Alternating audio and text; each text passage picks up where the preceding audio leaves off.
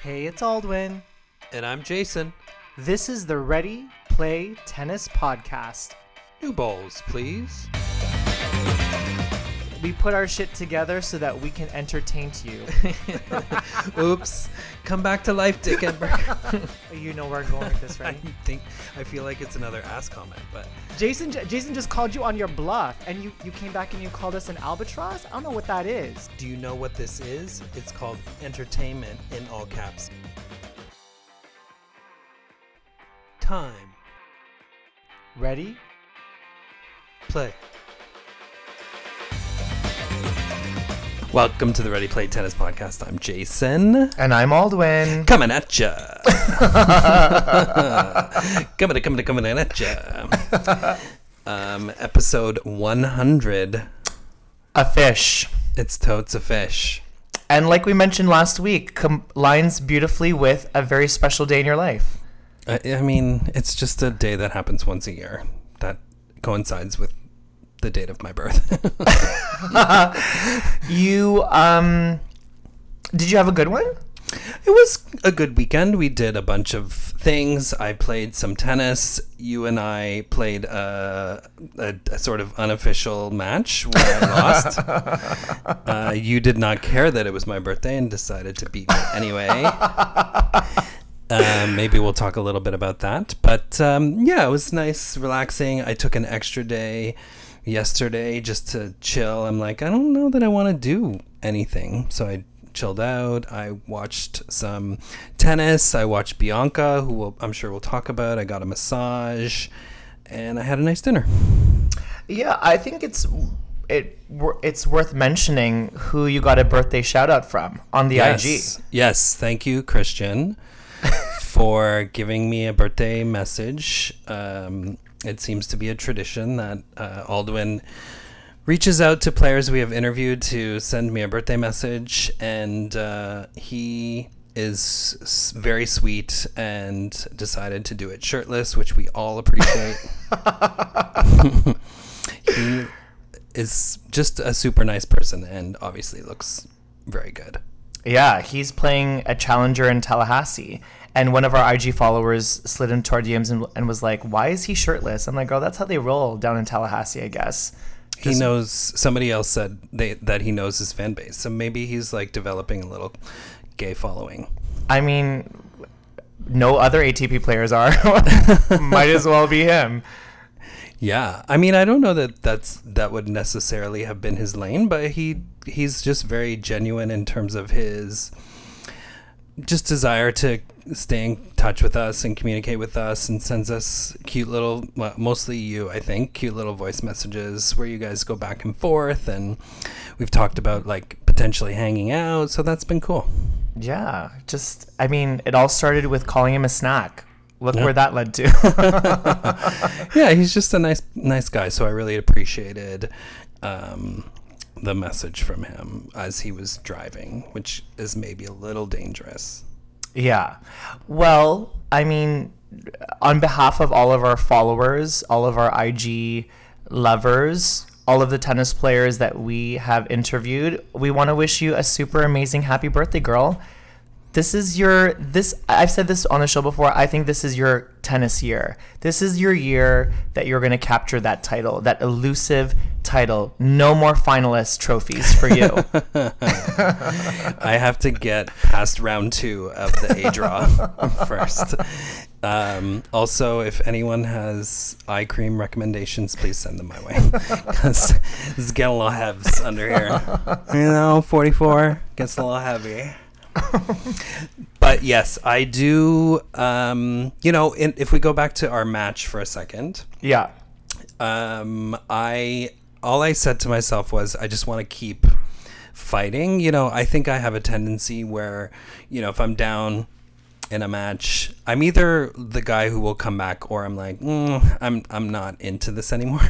Really? And I feel like I need to always be into it now, regardless of what the score is. I just need to make sure I stay focused mentally. So I was going to say, I think you're one of the most mentally strong rec players that I've ever played against. I know that no lead is secure when I play you.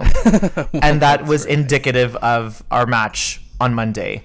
Like, I mean, the thought in my head for that entire match was like, get a fucking first serve in. That's the story of my entire tennis career. But you come back all the time, and you came back in that second set. Yeah. And you came back in the first set, which allowed you to take the first set, and you thwarted my comeback in the second set, which allowed you to take the second set. Yeah, and I just kept on repeating to myself, like, don't hit to his fucking forehand. Are you new? Like, you played him 50 million times. Yes. 50 million and one. Yeah. But yeah, it was good. And you hadn't played for like, I don't know, 6 weeks maybe? Yeah, like 6-7 weeks. When that happens, Pung comes back, right? Because, the two-handed on both sides is a very secure thing for me. I wasn't going to toy around with a one-handed forehand. And CGO, just letting y'all know, and all of our followers that may be at the CGO this year, you're not going to see Aldwin hit a one-handed forehand. It's just like not going to happen. Maybe. Yeah. Maybe. Yeah. So okay, just let me set the stage for all you listeners. Go. In the warm-up, he hit the one-handed forehand for like 10 minutes. And then it was like, I'm going to challenge this. I'm going to say a little bit later on that I'm going to play a set. So I'm going to work on I'm just going to incorporate my two-handed so that when I'm ready to say, let's play a set, bitch, that I've hit a few of those. So I thought the first few games were good. It got a little dicey, and then it got better in the second set, sort of midway through the second set. Yeah, I felt like the last 30 minutes of our play were really solid. Like, good rallies. I wasn't double faulting anymore. You're hitting your forehand really well. We implemented some form of strategy instead of waiting for the other player to make a mistake. Yeah. So it was good. Yeah. And for all you rec players out there, when you keep the ball in the court, good things can happen for you. Just keep the ball in the court. Yeah.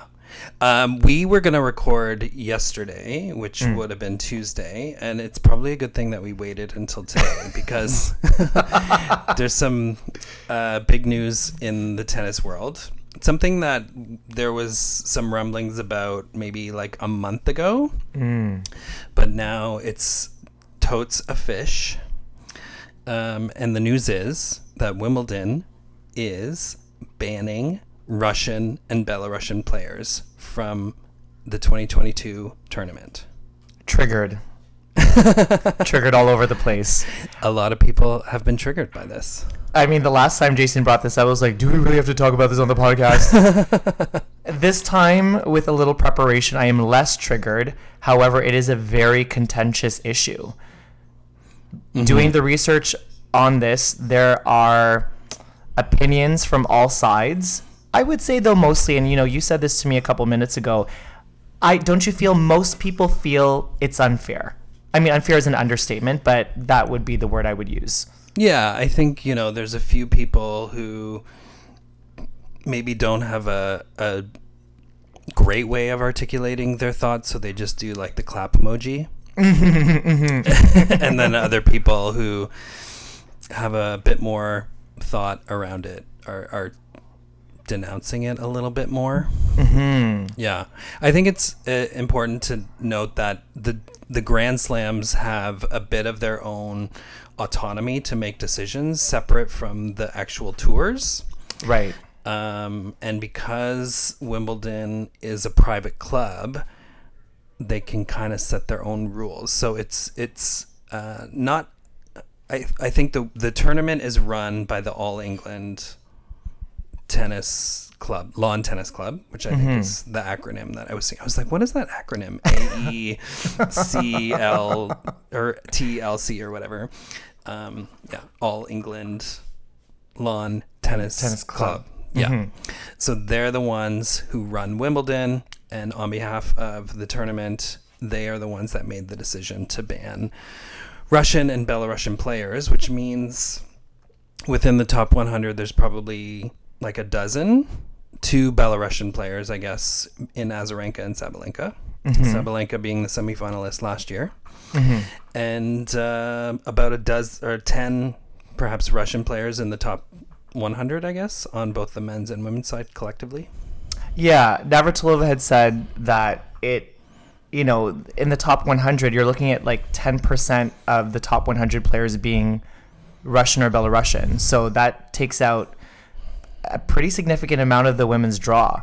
I mean, I did a little bit of research. The players that would be affected that would not be able to play include Sabalenka, and this is in order of ranking. Sabalenka, Pavlyuchenkova, Azarenka, Kasatkina, Kudermetova, Alexandrova, Sasnovich, Gracheva, Rakimova, Zvonareva.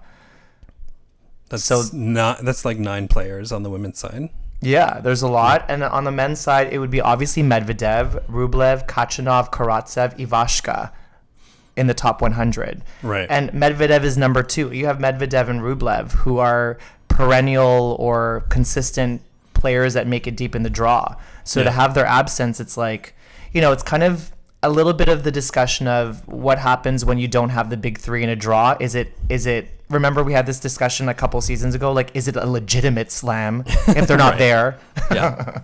Yeah, is it a legitimate slam if you remove people who, from their own merits, which is part of the rationale and the statements that the ATP and WTA have made, that they traditionally are allowed to make it based on the quality and solidness of their play, and now they're being excluded.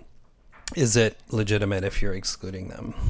Yeah, I thank you for bringing that up. When I was doing the research of the articles, the ATP statement, that precise point really resonated with me because it comes off as completely fair and just. Like, their entire, I guess, mission statement is allowing players to enter tournaments based on the merit of their play, which is what it should be, really, right? So, reading that immediately, I felt like, yeah, that makes a lot of sense. That goes against the grain of what the ATP and the WTA stand for. And as we'll get into it, Wimbledon clearly felt differently. And, you posted on our IG today asking our followers what they generally thought about the Wimbledon blocking of these Belarusian and Russian players. And I think you had mentioned one person was like in favor of blocking those players, but many people felt like it's not their fault. Like, just based on your nationality, you shouldn't be prevented from participating in a tournament. So yeah, it looks like we had about 10 or 12 people respond. Yeah.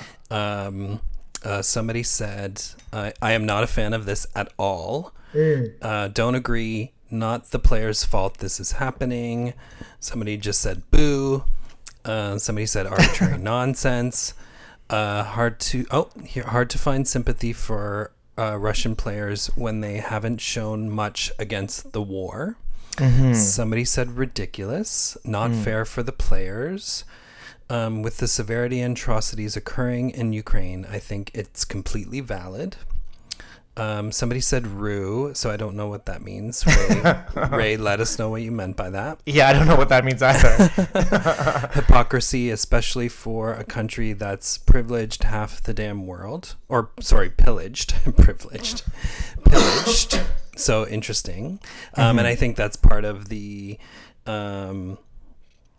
some of the pushback around this other comment, which says that it sets a dangerous precedent. Yeah. Absolutely does. I read a piece by a columnist for the Globe and Mail that said that, yeah, it sucks that Wimbledon is preventing these players from participating, but he did raise a point that, not that I agreed with, but did make sense to me. It's like, in situations like this, there's always going to be a loser that doesn't necessarily have their hands in the problem. Like, Medvedev doesn't have his hands in the problem. And so there's going to be hypocrisies flying about, but the reality of the situation is that there is a country that's being invaded, a sovereign country that's being invaded, where innocent people are dying. So Wimbledon has felt the need to take a very strong stance against that. Svitolina obviously would agree. Stakhovsky, who used to be an ATP player but just has recently retired. Both Ukrainians are saying, listen, these Russian players have not said anything, and in their minds, not saying anything is almost like being complicit with the war, right, to paraphrase more or less. So, I mean, there's two sides of the coin here. I mean, I do feel for Russian players. Where they were born shouldn't really impact their ability to enter tournaments, but it is also, I mean, if you look at it, the reality is people are dying, and maybe something of this magnitude needs to have a very aggressive kind of stance from some of the, international sports authorities, Wimbledon being one of them, FIFA being one of them. Right. So, I mean, I can see both sides of it. I'm playing such a, You're playing me right now. Ride the fence girl. I know, exactly. I know. Another player who had posted something was Marta Kostyuk. Mm-hmm. She's a Ukrainian player. And, she posted a statement that silence in the face of injustice is complicity with the oppressor. So, obviously she's looking for some more from the Russian and Belarusian players. And, she's asking, she asked in a Twitter post that she posted today that Russian and Belarusian players should be made to answer 3 questions. Do you support Russia's invasion of Ukraine territory since the war started? Do you support the military activities? And do you support Putin's and whoever the Belarusian president's regime? Mm-hmm. And as we discussed before we hopped on, answering those questions in any way is perhaps a little bit dangerous when you have a dictator in the country, and perhaps those players might have, family members and extended relatives still there. Mm-hmm. So it's not necessarily the best position for them to be in, which is why I think, the tour has acknowledged and recognized that these players play an individual sport, and they represent their countries at some of these other team competitions. So the countries were banned from the team competitions and able to continue to represent themselves at tournaments, but with a neutral flag. So I'm looking at the ATP site right now, and Rublev does not have a flag. He has like a blank white rectangle where the Russian flag used to be. Yeah. Just to kind of piggyback what you were saying, I lost my train of thought. Just shitty. I think, shitty. I also read an article, which sucks I can't look at now because I'm not a USA Today subscriber, because I saw the full article before. It says... banning Russian players, including Daniil Medvedev, number 2 in the world, from Wimbledon makes no sense. And some of the arguments that, he was making is like, what do they hope that this will accomplish? Mm-hmm. Like, is it going to impact, like, is Putin going to say, oh my God, right, they're banning these players from Wimbledon, I'm going to change my course in Ukraine? Like, the chances of there being any impact that way is like slim to zero, because he's crazy. Right. And, it sets a little bit of a dangerous precedent to one of our IG followers, in that, you could look at a myriad of conflicts. Why aren't Chinese players being banned from playing as a result of what's happened to Peng Shuai and the silence that she's had to face? Why aren't Chinese players being banned from Wimbledon? Why, when the US and Britain sort of claimed that Iraq had weapons of mass destruction, why weren't all these players banned from Wimbledon back in 2003? So his article, which was written by a guy named Dan Wolkin for USA Today, said, would there have been an uproar if Andre Agassi and Andy Roddick were banned from Wimbledon back in 2003 as a result of sort of the false weapons of mass destruction argument? Yeah, I mean that actually was my train of thought, and just to connect it to the questionnaire that Kostyuk wanted Russian players to answer, it is that slippery slope idea. So are we going to from now on have a questionnaire asking representatives from certain countries what they feel about their regime's policies? Like, are we going to intermix politics and sport like that? Like, it's just really messy, very, very messy. And I don't know. It feels like there's a lot of entanglement and really hard to detangle. I mean, I think the person that wrote the editorial in the Globe and Mail, to just kind of rebut what you said about, is Putin really going to change his mind based on this blocking of Russian players participating at Wimbledon? No, clearly no. But, Russia does have a prestige in sport, and that's where a lot of the international community feel like they can hit Russians the hardest, is, refusing their participation in sport, because they're actually, I think it was FIFA, the governing soccer body in Russia, immediately contacted FIFA and said, you need to overrule this decision to not let us qualify for the World Cup finals. And they're like, no, girl, it's too bad, so sad. You're invading a sovereign country. Yeah. So, I mean, they felt it necessary enough to, ask them to turn over the decision. So clearly they find sport important in some way. Mm-hmm. But yeah, and I think that instance in a way makes sense because it's a team-based sport, and you are in a greater sense representing your country, like you're playing for that particular team, whereas Daniil is playing for himself, and as the author of this article said, he's playing for BMW and he's playing for Lacoste. He's playing for his sponsors. Yeah, but you know what? Like, sorry, just to, because this is fresh in my mind. But remember, Daniil was the same guy that was just like, I'm not loved anywhere. Yeah, I'm gonna go just play tournaments in Russia. So, if the point that you're trying to make is that players are playing for all of these sponsors, I think a lot of them do play for their country.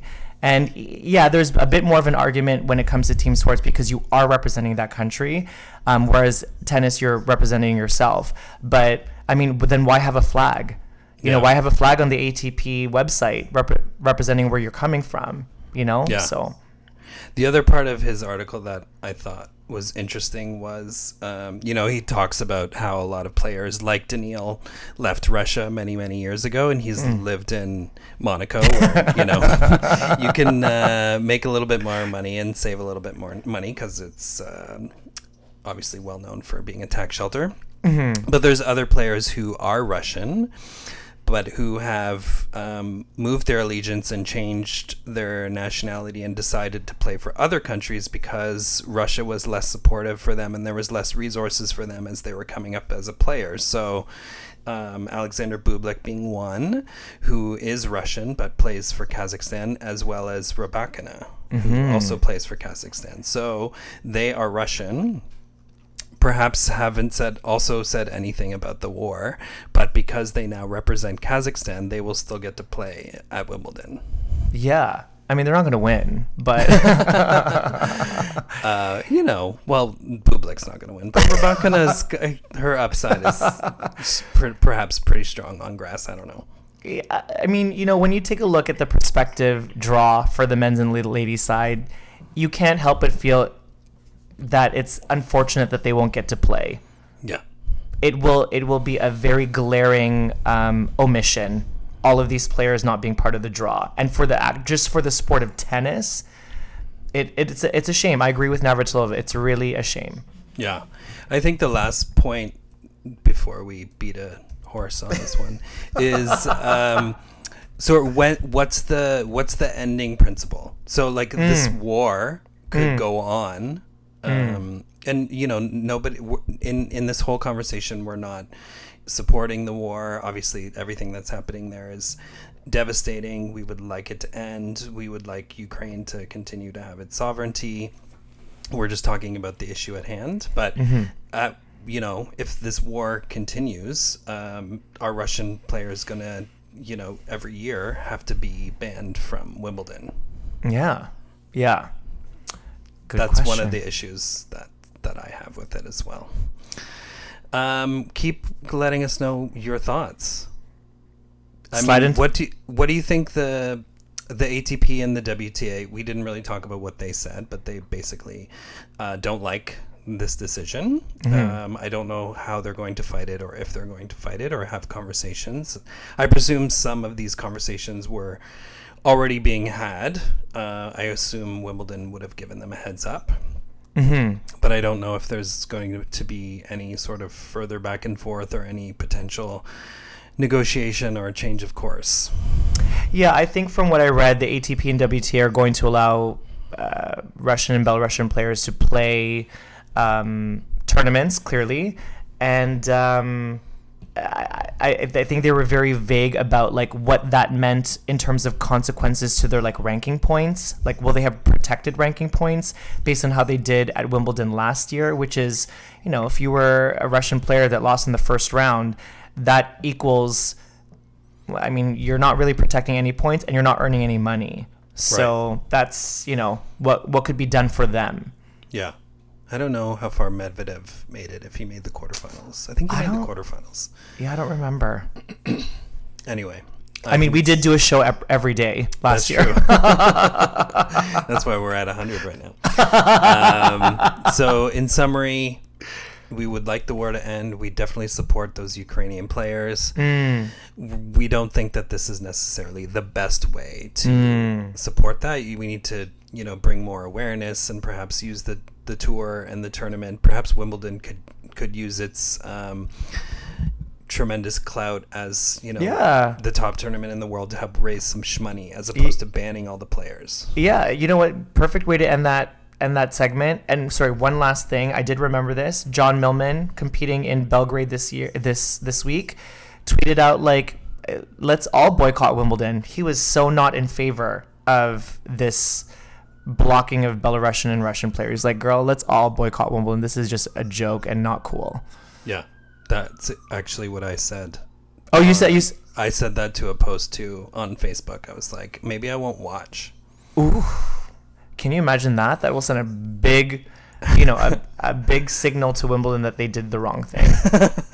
if I don't watch. Yeah, because how are we gonna do our Wimbledons? Yeah, do you guys know who Jason Patterson is? Like, girl. There is actual tennis going on. You know, Barcelona, for you and I, if you recall, was our match of the year last year. Oh, yes, I do remember that. But before we talk about that, we should talk about Monte Carlo. I remember texting you. Yes. I think it was Friday. And I said to you, the quarterfinal matches in Monte Carlo were amazing, all sort of for different reasons. And I actually literally said this to Wade as I was watching the Tsitsipas Schwartzman quarterfinal. I was like, I actually don't believe I knew that Monte Carlo had lights, because I don't think I have ever watched a night match there.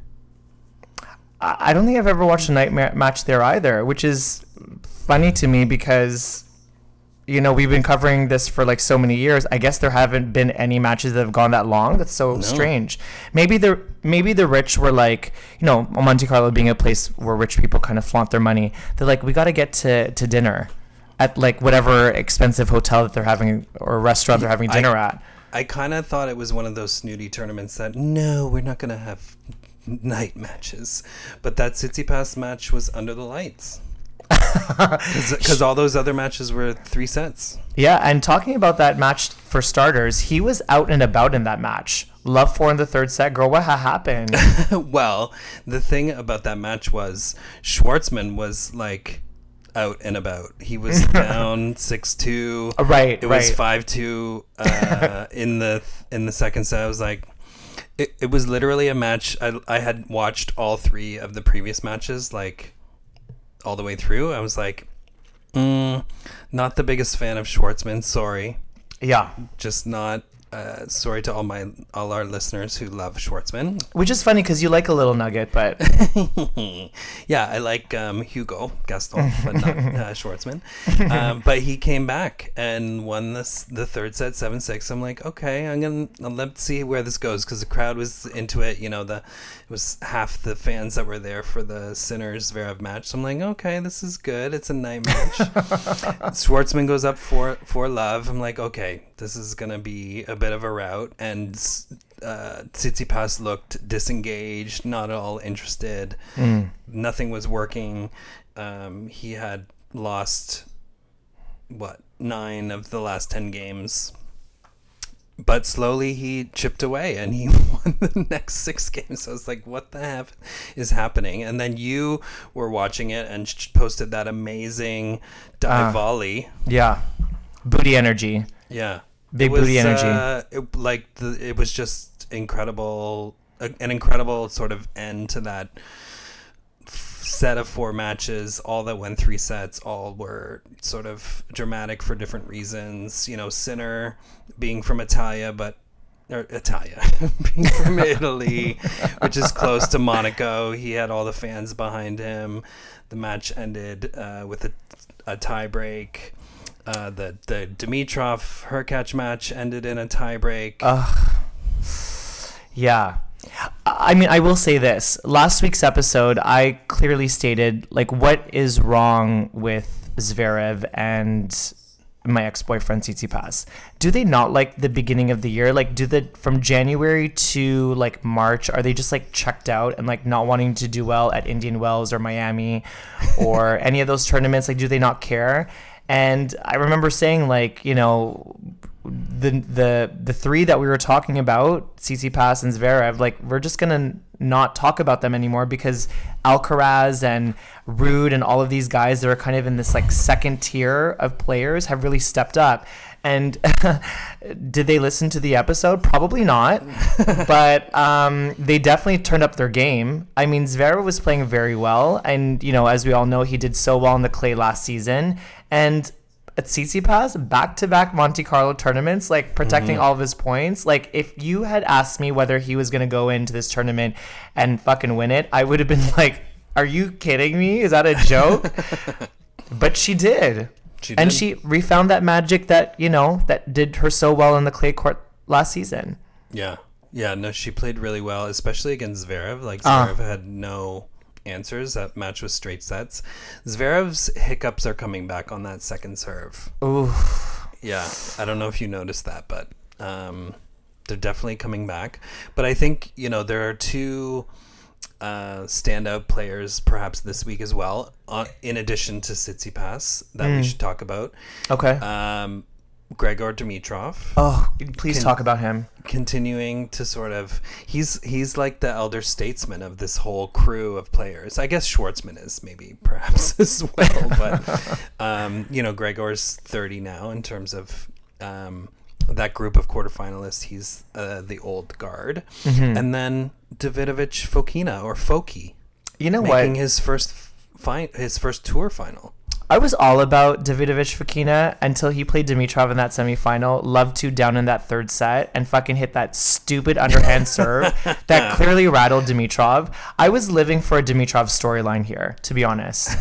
And I was and Dimitrov was playing so well in that match. And I don't know, maybe you can share how you feel about this guy. Like, Grigor, I think, has had such a bad rep and has so much talent, people calling him baby fed for years and never living up to his fullest potential. And I was like, girl, this is your time to win a Masters 1000. And what a fucking loser Davidovich Fokina was. Like, you know, I'm all about an underhand serve, but, like, what a way to just change the momentum of that match. It really hated him in that moment. You wanted him to play it legit. Yeah, he shook things up. I didn't know how I felt about him, but I warmed up to him throughout the event. I didn't like how he celebrated his semifinals win. I actually said to Wade, I was like, girl, you didn't win the tournament. Why are you going up to your team and like jumping up and down like you've won like the World Cup and shit? I'm like, slow down. You still have a finals match. I literally said that. I was like, dude, I mean, his team was very excited and there were tears and stuff. And I think that's all well and good, but don't like do the jump up and down celebration like you won the trophy. I mean, he did that in the quarterfinals too. I guess it's a monumental moment for him to advance so deeply into Masters 1000. But yeah, I echo your sentiments. Like, just chill for a minute. Yeah. I do like many things about his game. I like how aggressive he is off of both wings. I like how he can hit on the run, that down the line passing shot on his backhand, underhand serve aside. He's very aggressive. Somebody compared him in the commentary to Dominic Thiem in terms of the way he leans into his shots. So there's definitely, I think, an upside with him, and I'm sure Spain is loving having another potential top player. Did you also like his top rat tail and shave sides? Don't necessarily love that. I'm not into him sexually. Like, I wouldn't go for that, but I love his aggressiveness. I love his demeanor on the court. I love his energy and how he brings the crowd in. Yeah, I love all that stuff. He gives me a David Nalbandian. He gives me a David Nalbandian vibe. Yeah, like David Nalbandian will always be my wreck me daddy thirst trap moment, but Davidovich Fekina isn't quite there. He just needs to shave his head. I think he would be better looking if he just shave his head. Shave it completely off. Yeah, don't tie it back. And any other takeaways for you? I mean, Taylor Fritz played really well. I thought he should have probably won that match against Foki. Yeah, but he Foki'd it up. No, I mean, I'm happy with the way that we covered it. I was really sad that Dimitrov didn't have his moment. I really feel for the guy, and I hope that he has his moment this year. I think he's won a Masters 1000 event before, no? Like Beijing? Did he win Beijing? I don't remember. I'm going to look this up. But he did win the year-end championships before. Yeah, I mean, listen, Dimitrov seems to always have been clouded by issues off the court. Remember, he smashed with Serena, he smashed with Maria. When you do that, the top two women players at the time, you're obviously going to be in the headlines, and that kind of overshadowed his actual play. And maybe he pulled a Raducanu and wasn't focusing as much as he should have been on the court. And that kind of led him to miss opportunities and winning slams and going deep in tournaments. And I sense a development and a maturity in him that's listen, I'm not getting any younger. I love tennis. I want to do well in tennis. I want to put my stamp in the history of tennis, and I want to start winning tournaments. And I thought that he was kind of cheated of that with that underhand serve. Yeah, I know. Sorry, it's dramatic, but I'm being honest. He won Cincy in 2017, and that's the same year he won the ATP Tour Finals. Well, he must have finished in the top 8 that year. Must have. Yeah, he would have had to qualify and all that, right? Qualify, yeah, exactly. Yeah. Yeah. Okay, I'm not going to look up what his ranking was because I don't really care. You're good. Okay, I want to play a really quick game with you. All right. We're doing the game break. I like this. We're going to do a game break before we head off into the other tournaments. God knows there's 7 million other tournaments, so bear with us, y'all, this week. Always. So just like I do in teaching, I give the kids a little stretch break, because sitting down for 45 minutes at a time can be a bit overwhelming. So we're going to do that this time. So the game that we're going to play in honor of... Oh, no. Oh, yeah. Okay, we're going to do it in honor of Barcelona, which is what we're going to lead into. Barcelona. You and I have said on the show before how there have been many men's tennis players from Spain that carry 3 names. Ooh. So this game is going to test you on your knowledge of Spanish tennis players with 3 names. And this is the way that we're going to play. I'm going to go through the top 100, and in order of ranking, I'm going to give you the initials of the Spanish players that carry 3 names. Your simple task, Jason Patterson, is to tell us and all of our podcast listeners what their full name is. Simple. This is just ATP players? I'm not going to be the devil and ask you to do women's players. Because you're the WTA expert and I'm the ATP expert. I actually don't think that there's many left to be TBH. One of them retired. Yeah. All right, let's get started. Okay, let's get started. At number 18, RBA. Yeah, Roberto Batista Agut. Ding, ding, ding. 1 for 1. Right behind him, at number 19, PCB. Pablo Correia Busta. Wow, 2 for 2. Okay, our biggest riser of the week, at number 27, ADF. Alejandro Davidovich Fokina. Wow. AKA Foki. 3 for 3. Also a riser this week at number 32. It gets a bit tough now. I think those first 3 were fairly straightforward. Yeah. ARV. Oh, it sounds like a vehicle. A gas guzzler. Is his first name also Alejandro? No, it is not. If you don't know the first name and the RV rings the bell, you can give the last 2. Ramos Vimos. Ramos Vinolas. You get a half mark for that. I get half marks. Okay, good. There's more? Girl, there's more. There's like 1 or 2 more. So are there 1 or 2 more? Rafael Frederico Nadal. Oh, there's 1 more. 1 more. At number 96. 96. Dropped 18 spots in the ranking. RCB. CB. This one's a tough one. You would recognize it if I told you, but you wouldn't remember. Oh, shit. RCB. Is his name Roberto? It is. Wow. Cabanero. It's not a pasta. Baiani. You know what? I'm going to give you the full mark for that because that's a tough one to remember. Roberto Carbales Baena. Oh, Baena. Good job. Thank you. You passed with flying colors. You get with flying colors. Carbonara. Your reward is a carbonara dish. Roberto Carbonara Agut. And what's his name? He officially only has two names. Unibrow. Carlos Alcaraz Garcia.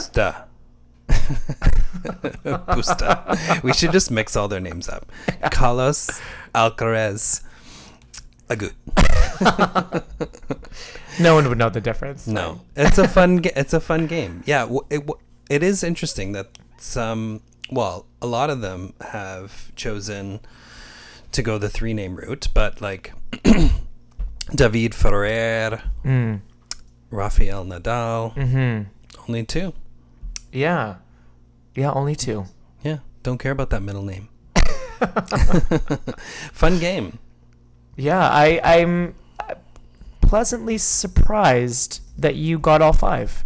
I mean, I got like half points for the four and a half out of 5. Oh, that's generous. It's a birthday generosity that you're giving me.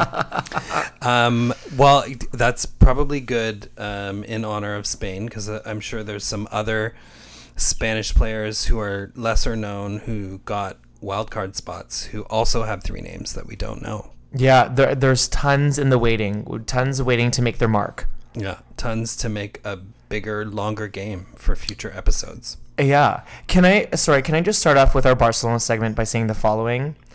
Maybe it was a minor story, but there's been so much that's happened in the world of tennis this week that's just hard to cover everything. I did want to make special mention of Tommy Robredo. I did not know that Tommy Robredo was going to play his last tournament in Barcelona. After reading up on him, it makes sense because this is where he started his ATP career almost 2 decades ago. We've mentioned Russell, our friend, before. I used to play doubles with Russell. Russell is Tommy Robredo's number one fan, as he is Camila Giorgi on the women's side.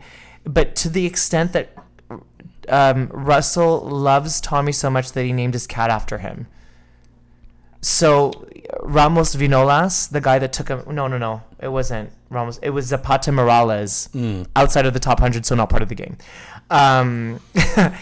Took him out mercilessly, like 1-1. Really? And yeah, that kind of put an end to Tommy's career. But thanks, Tommy. Thanks, Tommy. You did well. Tommy Robredo, a goot. We bid you a goot. I was surprised, actually. I hopped on the TV and saw the order of play. I was like, he's still playing? Like I didn't actually... I thought he had retired a long time ago.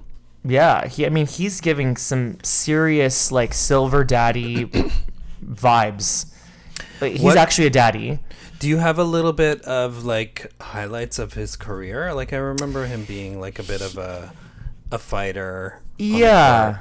He won 12 ATP tournaments in his career. He won 1 Masters 1000, I believe, when Stuttgart. It was a German tournament. When Stuttgart was a 1000? When Stuttgart was a 1000 on the men's side. He has beaten Djokovic and Federer.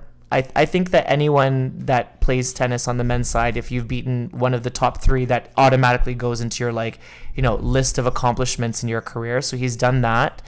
So he's done very well at, obviously, clay court tournaments. It's his favorite service. Yeah. So, anytime the clay court season rolls around, got to watch out for Tommy Robredo. Yeah. Well, Tommy, congrats on an incredible career, 12 titles. I will win 0 titles, so good for you. And we bid you a goot. We'll bid you a goot. Can I ask you a question? So, Did you catch any of the Felix match against Taberner? So I did not. I turned it on this morning because I'm usually a bit slow to record the daily matches. So I get up. It starts at 5 and I get up at like 7. I'm like, oh, I gotta record it, and then I turn it on to the channel. So this is my process. I turn it on to the channel. There's a whole, like, a couple of steps that I have to do to record, and it sort of records from 5 a.m. So I pause it so I don't see the score. Okay. Because I don't want to see the score wherever I've turned it on. And it was Felix was on the screen, so I didn't see the match. I paused it. I haven't watched any tennis today, so I don't know the result. But you should talk about it, because I'm probably not going to watch it because it's 10 o'clock. I mean, I just find Felix such a frustrating person to get behind. I do. I mean, clearly you and I are both Canadian. We want to raise a Canadian flag. Congrats to the women's team for qualifying for the Billie, this past week when there were no WTA tournaments. We want to support Canada so hard, Felix included. Taberner, to me, should be like a very straightforward match for Felix. He really hasn't cracked that level of play where, a match like this should kind of be in the pocket where he can kind of experiment with things. Yes, I know it's the beginning of the clay court season for him, but, like, girl, Taberner should be a person that you should not have difficulty against. And he's still committing the same mistakes over and over again. Like, that second set, he was up 2-love. He just started, like, flailing his forehand and hitting wildly. I'm like, what is going on here? And he ended up squeaking that one out 6-4 in the third set. Like, don't put us through this emotional roller coaster. We don't need that in the second round. We don't. I mean, this is indicative, I think, of where, Felix and Dennis collectively are at. Like, they're still in positions where they can't they don't necessarily come to win in those matches where they should win, but they come to win in the matches where they know it's going to be a battle. So That's an excellent analysis. Like, they play up for matches where it's going to be difficult, but like, you know, they play Aldwin Era, no ranking on the ATP Tour, and they're like, we're going to lose the second set for no reason.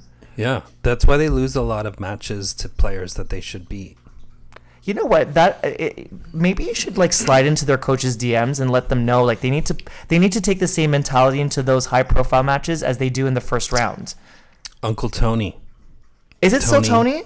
Tony Nadal Agut. Listen. Felix is overhitting that forehand. You know, he's double faulting a lot. I actually don't know what happened in this match, but we'll see. Who does he have in the next round?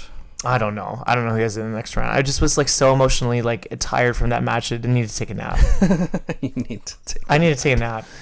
I do love the Barcelona tournament. I think I realized like after watching Monte Carlo, you know, I think I realized how much I actually enjoy clay. I think I enjoy it more than I thought. And I also was like, after Monte Carlo, if anyone has any concern about like the future of tennis and the competitiveness and like, you know, don't worry about it. If you watch those four quarterfinal matches, then you should be okay with where things are headed. Yeah. I look forward to watching more Barcelona. So do I. I mean, the glaring omission here is that Rafael Nadal, 12-time winner of his home tournament, won last year. Match of the year. Match of the mother effing year. Is not there when he said he might possibly be there after withdrawing from Indian Wells with a stress fracture in his rib. But he did post on Monday on his IG a picture of himself training at his home court, saying that like, oh, it's nice to be on he calls it the earth. It's nice to be on the earth again. I guess earth is like maybe like a loose translation for clay. That's cute. I mean, here's hoping that he can be healthy enough to play Roland Garros. I don't think he's going to be playing Rome. I don't know. Maybe he's going to just throw himself in Rome to see how things go. Yeah, Rome is, it's still, I think, 3 weeks away. So I think there's a possibility. Madrid is before that. I mean, they might as well call him Rafael Clay Nadal. Agut. Forgiving Agut. That would be 4 names. I mean, he's had such an incredible season. I remember,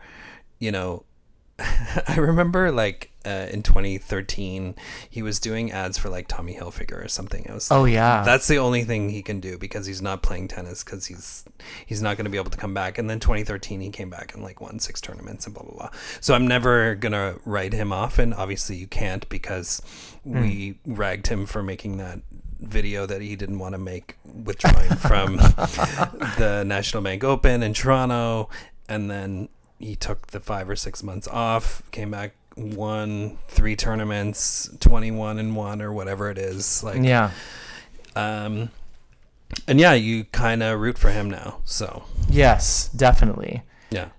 Rafael Clay Nadal Agut Busta. You also wanted to talk about what was going on in Serbia. I mean, did I want to talk about it? I mean, listen, when I took a look at the draw, I was kind of astounded at how many people actually made it to Serbia. So people go there because they like Djokovic. You mean players? I think the players want to support him in the tournament that he's created there in Serbia. Oh, good for him. Like, I mean, clearly Krajinovic is going to be there because he's his countryman. Yeah, yeah, okay. Listen, when I looked at the draw, there are to me 2 clear stories that come out of Belgrade. Number 1, team's return. He played Millman in the first round. Team looked really good, but just indicative of any player that hasn't played a professional match in months, years. He looked a bit rusty, But he did do very well. And it's funny because Millman took that match, and when they shook hands at the end, you could hear the mic had picked up what Millman said to Dominic, and he was like, "Listen, man, when you're 100%, I'm not going to be winning these." he kind of said that. That's so cute. Which was so cute. But it was nice to see Dommy back on the court. I mean, he's wearing that fucking ugly Adidas kit, which is a goddamn shame. He's not wearing, did he debut his ugly letter logo? I don't know. He was wearing the kit that everyone else was wearing with those hieroglyphics about the water, you know, with the water symbols. Gotcha. When I saw sort of the myriad of those kits, and you know, multiple players have different versions of them. Sebi Korda, Songa have sort of the black iteration.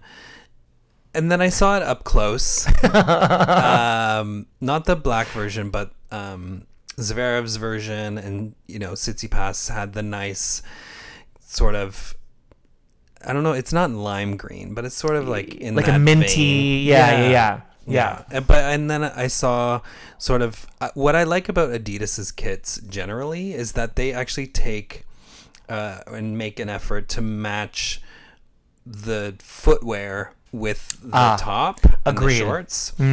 And so they did that with Zverev. Zverev had the sort of baby blue. And when I looked at it closer and I saw the detail, I was like, okay, that's cute. And Tsitsipas had like a teal and either burgundy or red and black shoe, and I was like, that combination works. Yes, agreed. Okay, fine. We'll give Adidas a clap for the color combo. Yeah. And the cause. Oh, right. That's you know, we want to save our oceans. Yes. That's for sure. And making shirts out of plastic. Yeah. I mean, I wonder where they got that idea from. Anyway, nice to see Team back on the court. I feel like you and I haven't adequately covered Djokovic's return back to tennis. I mean, can we call it a return? I mean, he was clearly not allowed to play in certain tournaments and was going to fly back to Serbia. He pulled his Houdini trick, as all classic champions do. He played Jarrett. Jarrett was playing out of his fucking mind. Can I tell you? You actually have to take 10 minutes after recording to watch the highlights of this match. Jarrett was playing that forehand so hard. And I just felt like he was going to this match. He's like, I'm going to play Djokovic on his home turf. I've got zero fucking shot. I'm just going to go balls out. And he was winning. He really was winning. And third set tiebreak, he was up, I think, 2-love, or he was up by 2 points. I'm not even kidding you. He had a floater at the net. He could have done anything with the ball, and he hit it into the net. No. Yeah, and it was just like you knew that there was an ultimate momentum shift in that moment. Oh no, I do want more for him. I kind of like him as a player. I don't get to see a ton of his matches because he tends to go out early, but I do, would like to see more from him. So we'll see, obviously, what happens in Barcelona and Serbia. But another player who made her return was Bianca Andreescu. Ooh. I was very excited to see her play, and I did watch. I watched the first set. I thought she was going to lose, to be honest. Same. Yeah, she was down a break for most of it, and then at 5-4 she came back and got that break back, and the tie break was a bit topsy-turvy, and she was just a bit more solid and seemed to not really have lost a step. Her opponent was a bit more aggressive in the early stages of the first set, and then she just sort of fell off and was making more errors, and Bianca was a bit more solid. Yeah, she's got that champion's mentality. Like you can always count on a champion really to come back from a layoff of months and figure out a way to win. And it didn't surprise me. I mean, it did surprise me that she won the first set, but it didn't surprise me that she ultimately won the match. Like if she had come back to win the first set, there was no way that she was going to lose that second set, in my opinion. Yeah. So I'm happy to see her back. And she said post match that very similar to people like Ash Barty and Naomi Osaka, who had taken breaks from the game for mental illness reasons. She's like, yeah, no, I feel free and fancy and fun on the court. I'm paraphrasing here. She didn't say any of those words. But, she doesn't feel the pressure, where she did feel the pressure after winning that US Open. And that seems to have helped her mental game so much more. So we're glad to see that. Yeah, if you can take a break and, spend some of that US Open shmoney to do a retreat in Costa Rica, I'm sure you're going to get your breath on. Yeah, get that breath on. Yeah, we're excited to see her back. She's dangerous. I hope that other players haven't gotten as good and she's still someone who can beat anybody. That's my hope. Yeah, we want her to start making it deep into draws, because the matchups is what we're gonna want to know. Well, I mean, she has the matchup tomorrow morning at 7:30. She plays Sabalenka tomorrow morning. Oh, yeah, so that's gonna be a hot one to watch. See where she stacks up against a power player like her. Maybe she'll be able to take advantage of the fact that Sabalenka will be sad that she's not playing Wimbledon. Yeah, you're right. Yeah. Get her, Bianca. Get her. And then once you win Stuttgart, come on our show.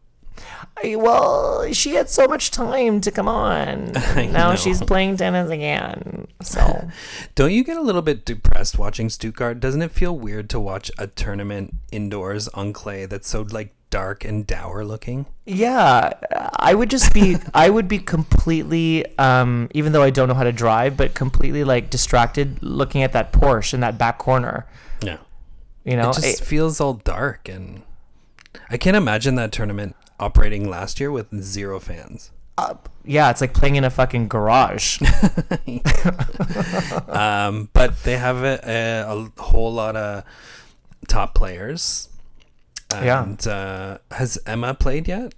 Emma played. She played Storm Sanders from Australia, and the feedback has been amazing. She won 1-1, composed. I know that Wade fucking hates this word. Maybe you do as well. She was very poised. Because it's a brand name of a tampon. Here in Canada. She was composed, poised. I mean, what other feminine-related adjectives can we use? She played well. She played within herself. I mean, listen, Storm Sanders is, no offense, Storm, but, not really known for clay court play, but nonetheless, she played well. So we'll see how Raducanu kind of advances here. She didn't see the storm of Emma coming. She, pitched that as a headline for one of the German newspapers. Okay, Istanbul is also happening. That's where my dog's from. Oh, is it? Yeah. Can I just say, this was my note in whatever the file that we created together. When you have your number one seed as Elise Mertens, no one fucking cares about your tournament. You know what I mean? Listen, Elise was maybe a thing last 2 years ago when she was making it deep in the draws, in Ostrava at the end of the year. But I just fucked up our chances of getting her on the show, probably. She'll come on. She's got a thick skin. Before we go, we should send a big congratulations to somebody else who we would love to welcome on the show, which would be Maria Sharapova. Mm-hmm. I said to you, I don't think she's gonna come back to tennis now. to which I replied, girl, she was never going to come back. Because she's having to, she's living her life and traveling and loving her boyfriend or fiance or whoever it is, so much so that they decided to have a baby. Baby daddy. Is she married? I think she's married. Are they married? Married or not, they are expecting a child. They're having good sex for sure. So much so that she's pregnant. Oh, congrats, Maria. Yeah. Do you think she's going to name her daughter Serena? I think she's going to name her daughter Sugarpova. Oh, God. Did you see the post that Tim made on Facebook? Yes. That the discounted Sugarpova products for 75 cents or something like that. Yeah, I think they just posted grab as many as you can, put it in your bag. It's free. I haven't tried it. Have you tried it before? we mentioned this on the show, but this was in the first season, so it's worth mentioning again. But Maria Sharapova did a little marketing thing at the Loblaw right at the corner. Remember I told you this? Really? Yeah. Oh, yeah. She came in and did like a little sort of visit to plug her product. Yeah, she did a whole launch. I guess it must have been during Rogers Cup, because why else would she come to Toronto? And I remember buying the Sugarpova that was in the shape of tennis balls. And I mean, true to its name, was very sugary. And yeah, okay. I mean, for $5 a bag, I wasn't going to buy another one. Was it, what did it taste like? It was like a mixture of like a spongy kind of candy. It's hard. I can't think of a comparison, to be honest, but it was like a soft, chewy candy that you could swallow. It wasn't like a gum situation. You know what I mean? As opposed to candy you can't swallow. Well, isn't gum candy? That's, well, gum is gum. I've known people who swallow gum, so I don't know. I think that's dangerous, but is it? Anybody listening, do not swallow gum. You shouldn't. It could get stuck in there.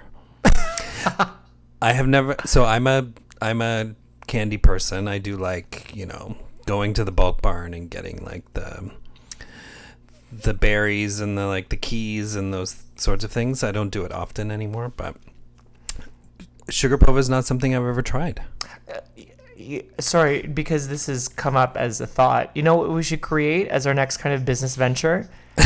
A candy? Candy based on players. Madison Keys. Oh, shit. Wouldn't that be cute? Fuck. She's going to steal that. Oh, shit. No one. Okay, don't listen to. Edit this last part out. We're going to sign off now because we're going to go talk about other business ideas we have. Okay, see you next week. It was super fun doing our 100th episode, and we hope you continue to enjoy and that you will finally get off your asses and give us a 5-star review and like, share, and subscribe, and tell others about the show, because that's how we get our rocks off. Yeah. Patreon, merchandise. Yeah. Let us know, girl. Yeah. Okay, bye. Bye. We're here for your tennistainment or your tentertainment or whatever it is. But if you like what we're serving up, please give us a 5-star review and like, share, and subscribe, and like such as. Wait, one more thing. Don't forget to follow us on Facebook, Instagram, and TikTok at Ready Play Tennis Podcast.